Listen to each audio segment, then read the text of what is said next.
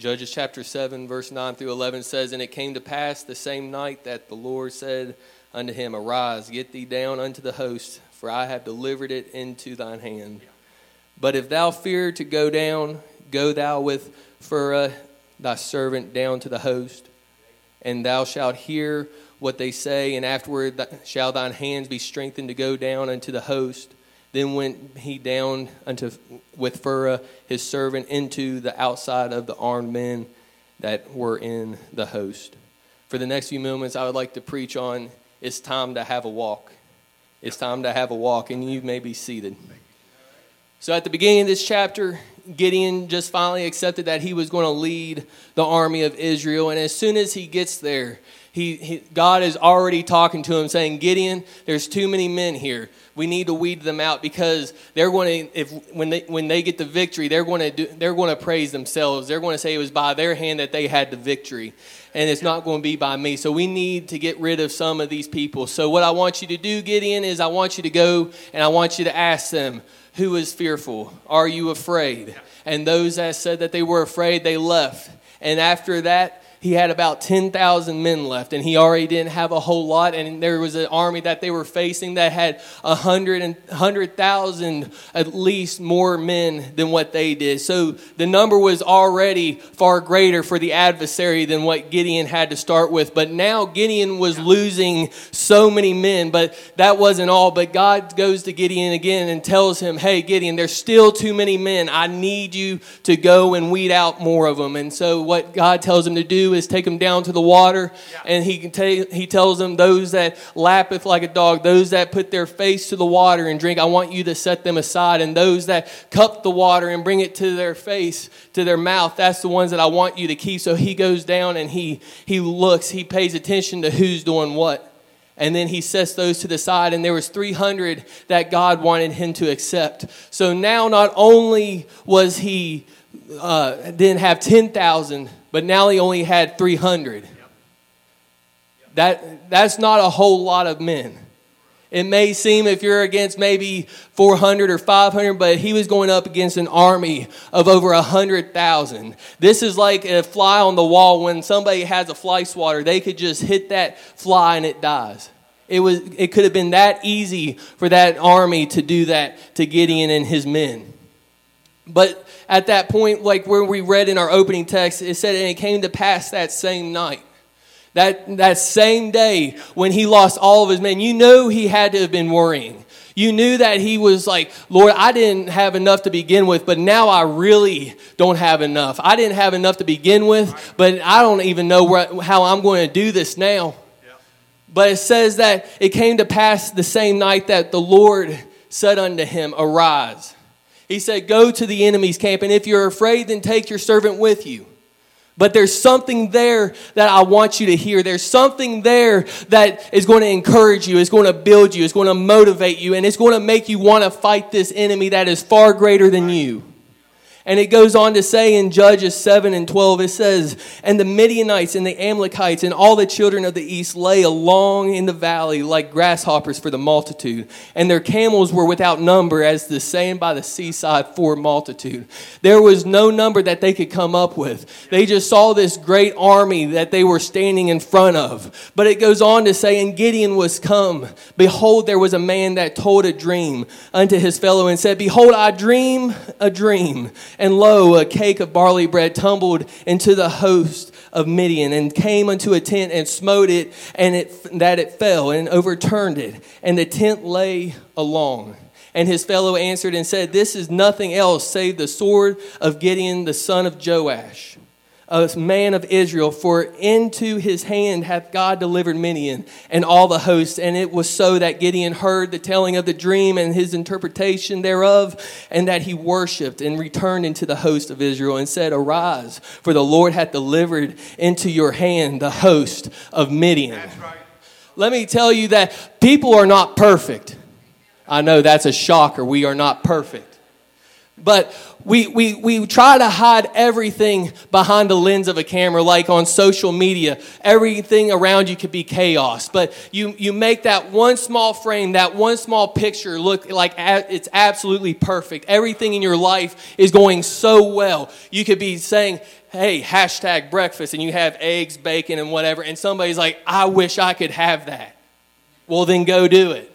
They show their hobbies, and somebody that is not a fisherman, not a hunter, or not a sports athlete or whatever, they can go on there and they can make the picture look just right to where they start to influence the people that are around them that want to do the same thing. And these people that are influenced, they actually get paid for this because they're just so good at doing it. But the thing is that they are trying so hard to cover up their imperfections as well. And in life, as with us, as humans, we don't want people to know that we have imperfections. We don't want people to know that we struggle and we have trials, because we don't want people to think that we're insufficient or we're not capable of the things that are around us, or the capabilities of the work that we're doing. But in Psalms 3 and 5, it says, trust in the Lord with all thine heart, and lean not unto thine own understanding. In all thy ways acknowledge him, and he shall direct thy paths. I was reading this story, and it was about a plumber, and I've been trying to do a little bit of plumbing myself, but I was doing some plumbing at the house, and it went right along with the book, but it was with this hot water pipe. And there was a crack in it. There was a leak, and I tried to patch it. And as soon as I patched it, a couple of days later, I guess from the heat of that water, the pipe began to swell. And then there was another crack that happened. Yeah. And then another crack. And I kept patching until finally I just got fed up with it. And so I went to a brother that we all use, Brother YouTube.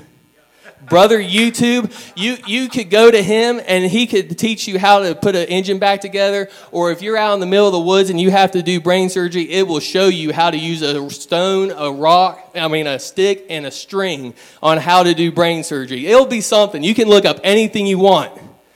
But they do that because there's a person that, there's two types of people on YouTube. There's a person that has went through trial after trial, and he goes on there and he shows you how to do it after so many trials, so you don't have to have the same trials and errors.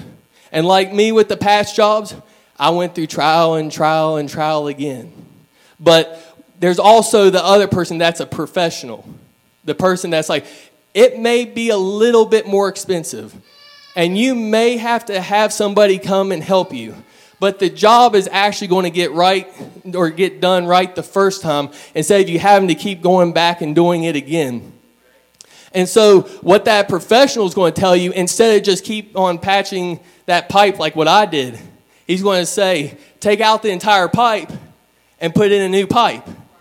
You're going to, and like with Gideon, he was looking at just one problem. He was looking at the statistics. And God was saying, hey, even though I'm taking people away from you, I just want the praise. I just want the glory. You're still going to get the victory. But he wasn't hearing that. He was just seeing the numbers. But God is saying in our lives that I want you to be able to succeed. I want you to be able to do whatever it is you want to do, but I want the glory for it. I want you to know that it was by my hand that you were able to conquer this, that you were able to fulfill this task. And so Gideon kept guessing. He kept asking God, like, what am I supposed to do? How am I supposed to do this? But we need to know that we serve a God who knows all. And in Romans 11:33, it says, oh, the depth of the riches, both of the wisdom and knowledge of God. How unsearchable are his judgments and his ways past finding out. For who hath known the mind of the Lord? Or who hath been his counselor? Or who hath first given to him, and it shall be recompensed unto to him again. For of him and through him and to him are all the things, to whom be the glory forever. Amen. We need to stop putting limitations on God. And we need to stop thinking that if he doesn't answer it right when I want him to, then I'm just going to take over this situation. Because every time we do that, you can agree and you can attest to this, that every time we try to take over, we fail.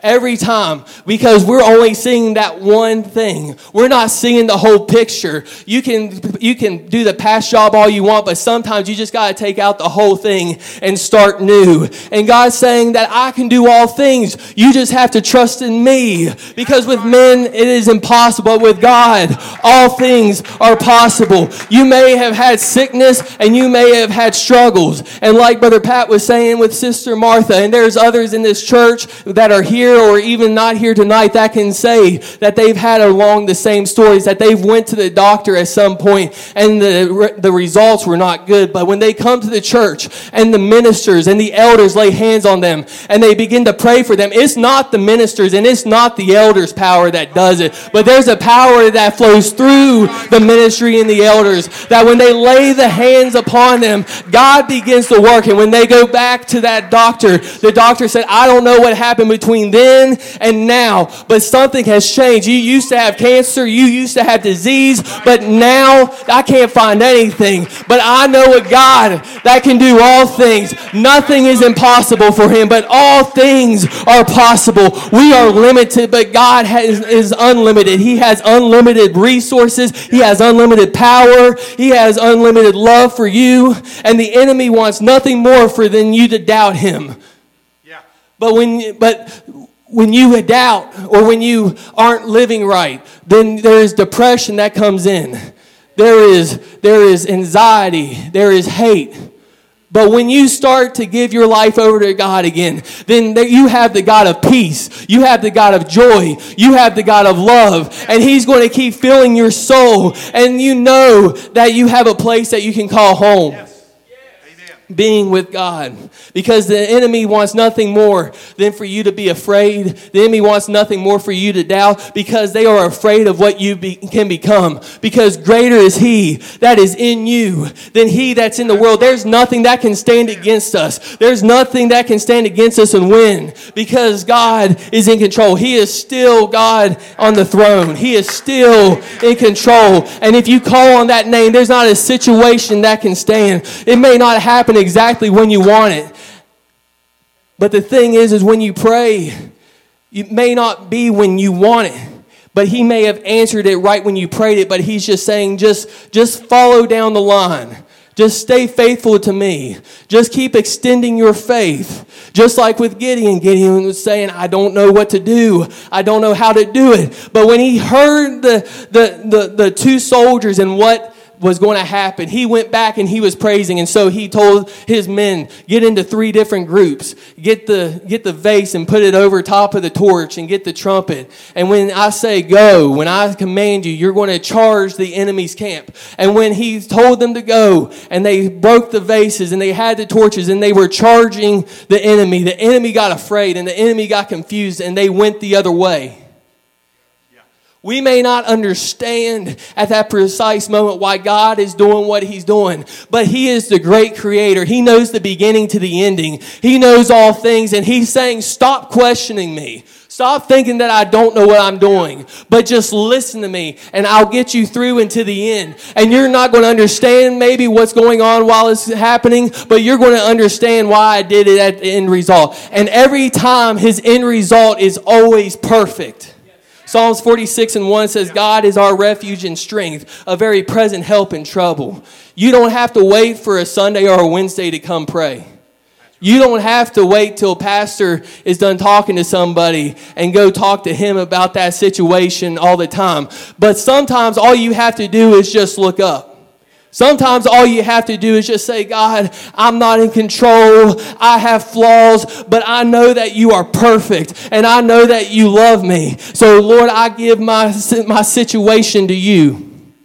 But sometimes even when we come to church, we come to the altar and we bow down and we begin to pray and we begin to ask God for help, and we feel like we lay our situations down on the altar. But before we get back up, we pick up those situations with us.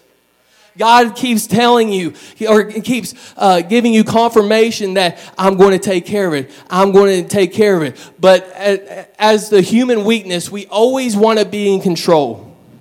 We always want to just, if God doesn't answer it just when I want, I'll just take it back and then I'll try to do it myself.